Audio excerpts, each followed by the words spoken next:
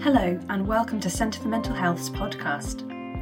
Here at the Centre, we are dedicated to eradicating mental health inequalities by changing policy and practice. So earlier this month, I caught up with Andy Bell, Deputy Chief Executive at the Centre, to chat a bit more about our recent work and the power of applying research to real life. We covered a lot of ground on this one, from the changes he's seen in mental health over the many years at the Centre, to our work on race equality, and more widely in campaigning for equality in mental health. So I'm delighted to be here with Andy Bell, Deputy Chief Executive at Centre for Mental Health, and thank you so much for joining us, Andy. Thank you. I knew that our listeners and people really across the sector would be really keen to hear from you and to glean some of that Andy Bell wisdom that you are known for, that we are grateful to you for. So before you cringe too much, Andy, can you just tell us a little bit more about what you do at the Centre? Sure. I work, I guess, with the research that colleagues at the Centre produce to make sure that the work we do is heard in the places it needs to be heard, that we have influence as an organisation where we can. We're able to share our knowledge as widely as possible, but also that the work we do is relevant and useful to the people we work with, whether that is people living with mental health difficulties who want to make change locally, or whether it's politicians at a national level, local government, people working in the NHS, people working in the voluntary sector. It's all about making sure that we're producing work that's relevant to them, and that we're able to hear what's going on for people and to understand that and to provide support wherever possible that meets their needs. So you're really involved in taking that research and applying it, speaking to policymakers and decision makers about how they could essentially make better decisions for people with mental health problems. Is that right? Yeah, it's putting research evidence into the real world in plain English in ways that people can use and understand. And a lot of research evidence is stuck in academic journals. It's not necessarily heard about or known about. And a lot of the evidence we produce, of course, we put into reports. And we know that it takes a while for reports to get heard and listened to. Simply writing some words on a page, sticking it on a website, it isn't enough. We need to make sure that people are able to use our work and that it makes sense to people. And I think we're very fortunate that the work we produce is done with very much that in mind. But of course, you then need to apply that in real life situations. And with working with government or national bodies or indeed local councils, it's all about helping them to solve the problems they're trying to solve in real time. And sometimes that's going back to work that we might have published a while ago or research that we're aware of from other people, because Centre for Mental Health doesn't have a monopoly on knowledge and wisdom in this sector. I mean, it's interesting because you said there about applying research to real life and in real time. I guess the question for some people might be, there's a lot of people struggling here and now with their mental health.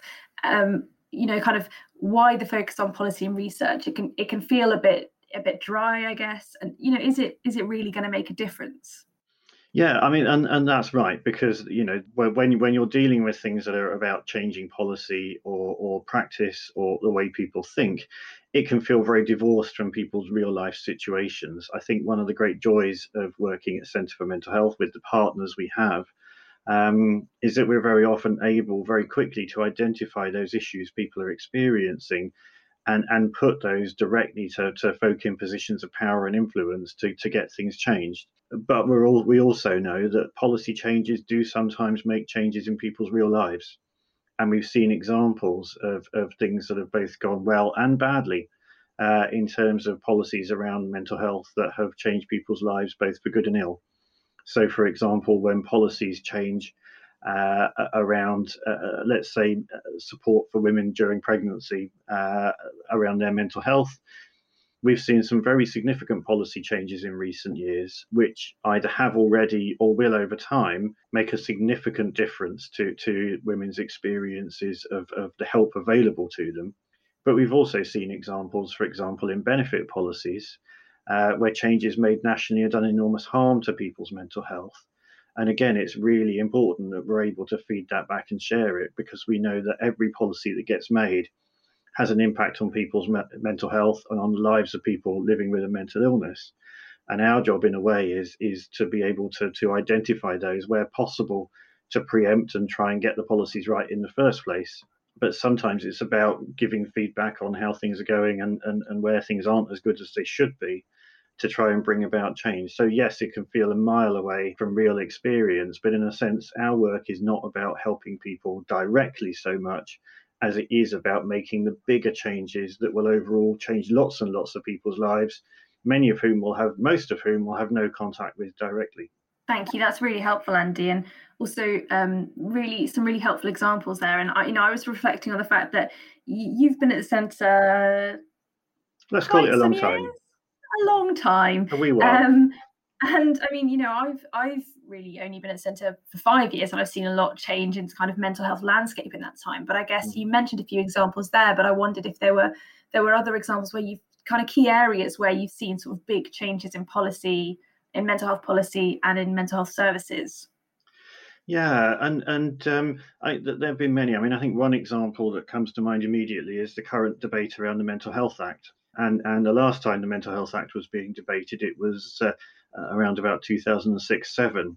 In fact, it took a long time, from about 1999, when the government at the time first said it wanted to change the Mental Health Act, through to 2007 when it actually did. The debate then was unfortunately very much about people with a mental illness as being a danger to others. It was a very paternalistic debate. It was very often full of prejudice, actually. It was a terrible debate, and a lot of us who were involved at the time had to work really hard to shift the terms of debate away from a focus on dangerousness and people with a mental illness as a risk to others, to focusing on people's rights and having a system which worked better for those individuals. While since that time, use of the Mental Health Act has gone up and up every year, and we're really worried about that and should be really worried about that. But at least the debate we're having now about the Mental Health Act is one about how we have a better balance between wanting to keep people safe and wanting to respect people's rights. We're having a focus on race equality within the Mental Health Act. We're having a focus on treating people with dignity. And many of the changes that government's proposing around the Mental Health Act will hopefully make it something which is more respectful of people's rights and abilities to go about their lives. So that's a significant change. And it's been brought about, I think, by a change in the way policymakers perceive mental health as a topic and people with mental illness as a group whose rights should be respected. And that is a significant change. I think you can see other examples around work, for example. The way in which many years ago, work wasn't seen as a possibility for people living with a mental illness, or we had a rather unhelpful lack of communication, I guess, between either seeing work as something that people should be forced into, if you like, or something that people should be protected from, rather than understanding from the experiences and views of people living with mental illness about what work means to them. Things are not perfect now. We still have a benefit system which treats people appallingly badly, but we are at least now investing in supported employment services within the NHS, and we're at least now beginning to see that work can be good for your mental health where it's good. There's lots more to do around that. We need to really change some of the working conditions people are in that cause poor mental health for far too many. But again, we're on a road, we're on a journey, we're not finished, but things are beginning to change.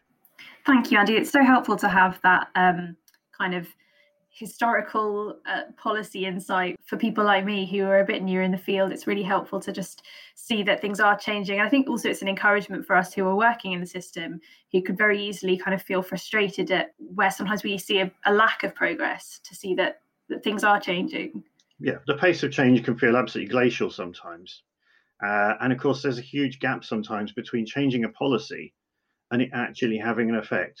So when for the first time government realised that we didn't have waiting time targets for mental health services in the way we do for other parts of the NHS, it took a long time for that realisation and that commitment to treat mental health a bit more equally by having some waiting time targets, for that actually to take effect and that actually to make a difference to people.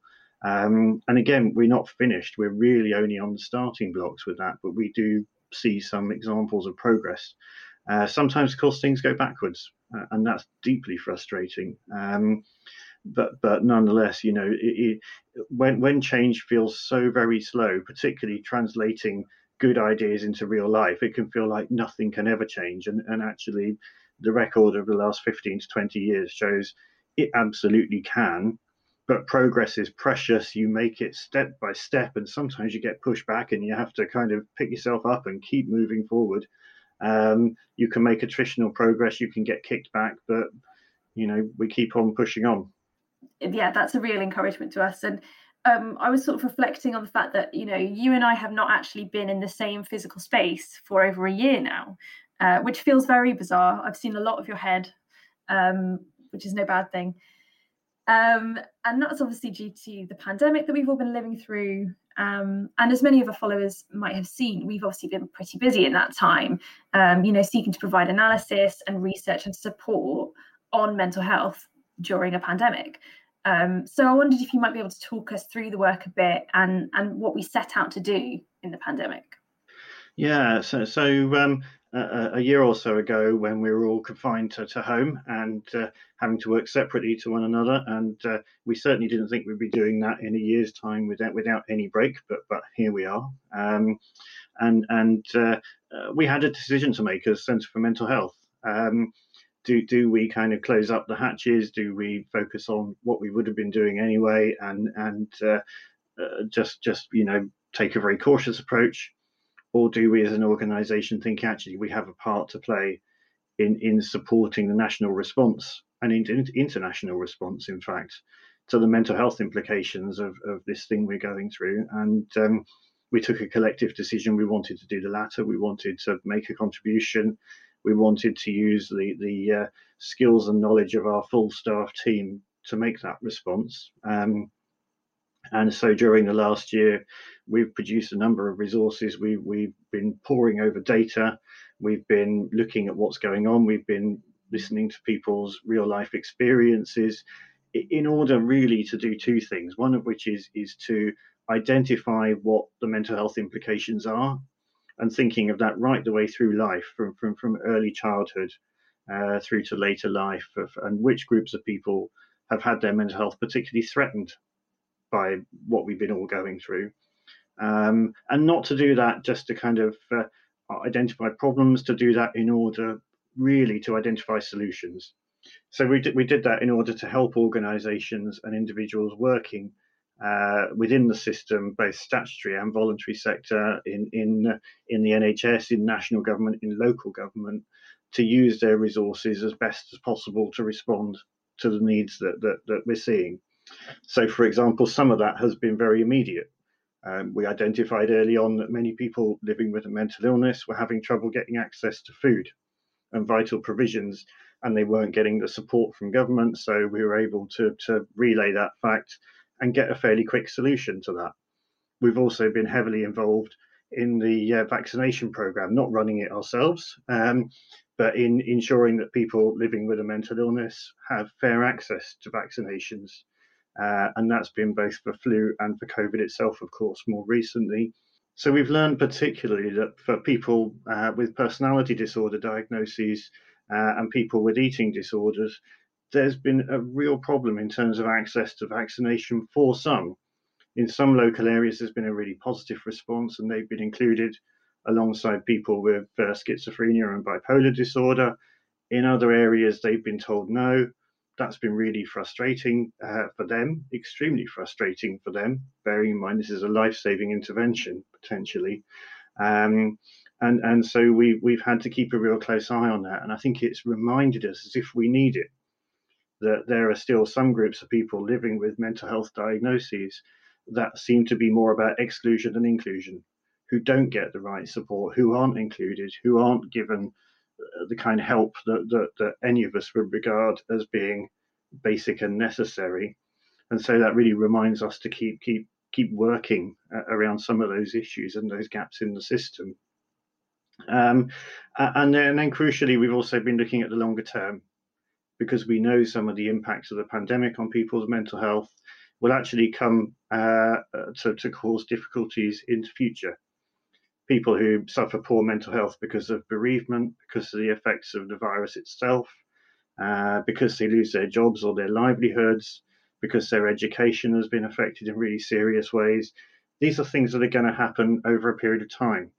And sadly, help seeking for mental health is often something which takes quite a long time too. We know it can take 10 years for children and young people, for example. So we really want to support organizations working in this area to know what's coming, to be able to respond where necessary, to be there available and openly encourage people to seek help, because we know that's really important. And hopefully the evidence that we've managed to bring together will give those organizations the information they need to be ready to offer people help when they need it. Thanks, Addy. That's a really helpful and comprehensive, I think, overview of our work during the last year. And just so you all know, all of this work is available on our website, and I will link to it in the show notes. And it was also really helpful that you mentioned the work that we've been doing through the Equally Well campaign with ensuring that people with severe mental illness especially can get the vaccine as soon as possible. We've produced a really helpful resource on that, and I will also link to that in the show notes. So thank you. And another thing that we've really been focusing on over the last year or so, Andy, is obviously our work around race equality. I also know that this isn't a new area for us. So could you tell us a little bit more about that? It's a really important area of mental health policy that remains unresolved, and we haven't seen anywhere near enough progress on. And we've had ups and downs in terms of governments and the NHS taking this seriously. But it's worth reflecting on the fact that we have known for 2 decades at least the severity of the disproportionate treatment of particularly people from African and Caribbean communities in the UK, but actually very different experiences across a whole range of groups of people, not just of the Mental Health Act, but of mental health treatment, and indeed of experiencing poor mental health in the first place. And it's one of those issues that's been there in plain sight for a very long time, and responses to it have occasionally included kind of a national focus and some policies, particularly around 2004-05, the Delivering Race Equality programme. But more often than not, the problem has been ignored. It's been left up to communities. There's been very often a real lack of drive in most of the national mental health policies that have been produced over the last 20 years. Race inequality has been right down the bottom as a kind of also ran issue, rather than what it clearly should be, which is one of the top issues that we're trying to improve people's experiences. And of course, it's linked to institutional racism. Of course, it's linked to wider economic and social inequalities in society. This isn't about the mental health system on its own. This is a very big, complex issue. The problem with big, complex issues is always easy to say, well, it's someone else's fault. I can't do this on my own, therefore there's nothing I can do. And it's now nearly 20 years since Breaking the Circles of Fear came out of what was then Sainsbury's Centre for Mental Health. That made a very clear set of recommendations, some of which were partially included in Delivering Race Equality. But that's now a generation ago. And we need to really look at what we should be doing now. There is at least, again, some progress at the moment. The Mental Health Act review made a number of recommendations, particularly for the patient and carer race equality framework, which is sometimes shortened to PCREF. There's also an advancing mental health equality strategy that NHS England published recently. And we need to get behind these things, and we need to make sure they work, and we need to give them time. Tackling some of the most embedded and deeply entrenched inequalities in our society is not going to be something that can be done quickly. It can't be done within a 5-year plan. It can't just be done with a couple of quick fixes. We need to really change the entire system in quite significant ways. And I think some of the plans that are being put forward now should help to make some progress on that. But of course, we also need to look at some of the reasons why some of these inequalities happen in the first place, looking at schools, looking at policing, looking at the hostile environment that many of those national policies that actually do tremendous harm to people's mental health. We really do need to keep looking at this across the whole system. The NHS is neither off the hook entirely, nor is it solely responsible for race inequality and mental health. So we really do need a system where everybody is pulling their weight and everyone is taking measures with a very strongly anti-racist perspective in order to bring about the necessary changes. Yeah, thank you, Andy. And it's a really sobering reminder, isn't it, that these issues, but also the evidence about them, has been around literally for a generation now. And I think so many of us feel such a deep frustration at that. And I know that we're really committed at the Centre to taking an anti-racist approach in all of our work, and also really, as you say, keeping race equality on the agenda and race equality in mental health. And I mean, very much linked to that, and another big feature of the last few months for us has been the culmination of the work of our Commission for Equality in Mental Health and the launch of that report, Mental Health for All, back in November. So firstly, Tanya, tell us a bit more about why we chose this focus, and a focus that's become the sort of central tenet of the Centre's work on this relationship between inequality and mental health. Yeah, so I think this is a piece of work that we were absolutely delighted to have the opportunity to do. It came very importantly from and very sadly from a legacy donation from the life of a young man who sadly died by suicide. We were very fortunate to be one of the charities that received a donation as a result of that, and we wanted to use that donation to do something really different and really special. And the thing that we most wanted to do was to really look systematically at mental health inequalities. And that's both systematically across different equality issues. Because, of course, where we talk about race inequality, where we talk about inequality relating to income, when we talk about inequalities relating to gender, or any other protected characteristic, if you like to use the official phrase, we often look at them separately rather than in the context of people's lives. And we wanted to look across the whole range of inequalities that exist within mental health and try to understand what's going on. And crucially, we wanted to look across people's lives and across the whole system. So again, looking at both the causes, the root causes, if you like, the public health end. You know, what is it that causes some groups of people to have poorer mental health than others? It may seem really obvious, but if it's really obvious, why do we do nothing about it? But we also, alongside that, wanted to look at people's experiences of support. So why is it that groups of people that experience poorer mental health often get poorer access to help, and certainly slower access to help, and very often have much tougher time getting access to help? And then, of course, their experiences of it sometimes can be poorer as well. Not always, but sometimes. And for particular groups of people, we've talked about race inequality already, but we certainly see examples from many different groups of people that where you have higher rates of poor mental health, you seem to have less good experience of the support available for it. So we spent a couple of years really looking at this. We brought in a commission of people with a range of expertise, chaired by Liz Sace, and that commission made us work hard. They got us to look at the evidence. We had a call for evidence. We made that very open so that anybody could participate and share their knowledge. We went out to communities. We talked to people.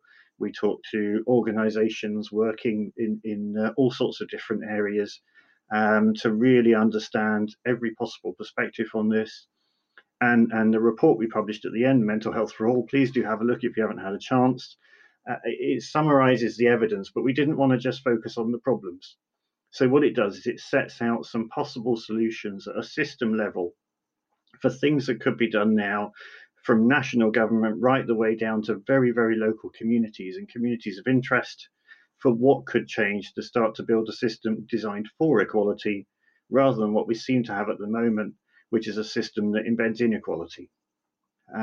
And so the recommendations we came up with include a whole range of things from again, tackling racism and income inequality at the national level, right the way down to thinking about how charitable funding is used and how we can ensure that communities where mental health gets made are the places where investment happens looking at the role of public organisations as so-called anchor institutions. So using their spending power and their place in a local community to help to build greater equality and to tackle some of the causes of poor mental health. And of course, looking at access to support as well. And that's not just about making sure that more people get access to the same things. It's about making sure that what people have offered is actually relevant and useful and meets their needs. And at the moment, it's very clear that for some groups of people, that's not the case. We're keen to really keep pursuing this. As you said, this is something we feel strongly about. This isn't just we're going to publish a report and leave it on our website and hope people take it up.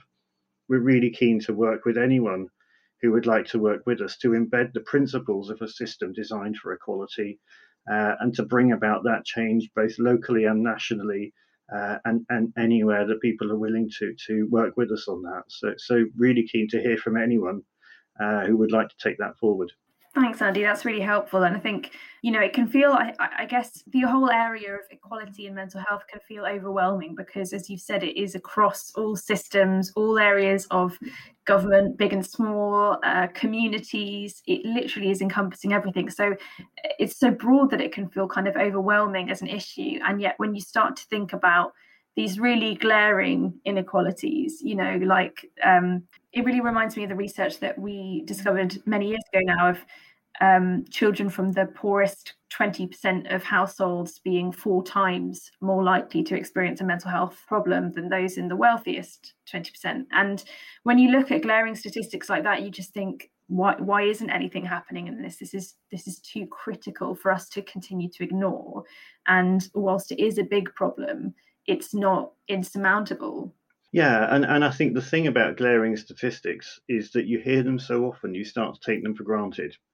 We're so used to hearing some of these terrible things about, for example, the shorter life expectancy of people living with a severe mental illness, the higher rates of Mental Health Act detentions of people from African and Caribbean communities, the huge wealth disparities in terms of people's mental health, the links with homelessness, and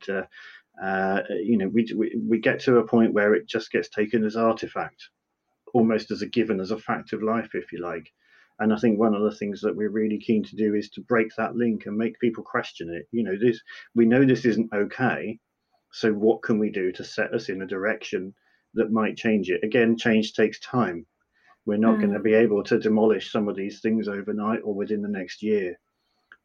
It's going to take time. It takes a lot of effort. We need to have action across systems, but we can either just carry on as we are, just tinkering at the edges, or we can actually do something now that will start to generate that system change that will affect people's chances of having good mental health longer term and ensure that the support we've got actually meets the needs of people, particularly those whose experiences so far have been much, much poorer than they should be. Yeah, and I think we were all just really clear at the centre that when the report was launched in November, there was in no way kind of a sense of, great, well, that's equality wrapped up. Like, as with so much of our work, the report being launched is only really the start of the kind of the policy and campaigning that then needs to be done to say, this is what the evidence is. Why aren't we doing anything about it? And obviously that's something we touched on earlier about kind of the work that we do to translate that evidence into real change.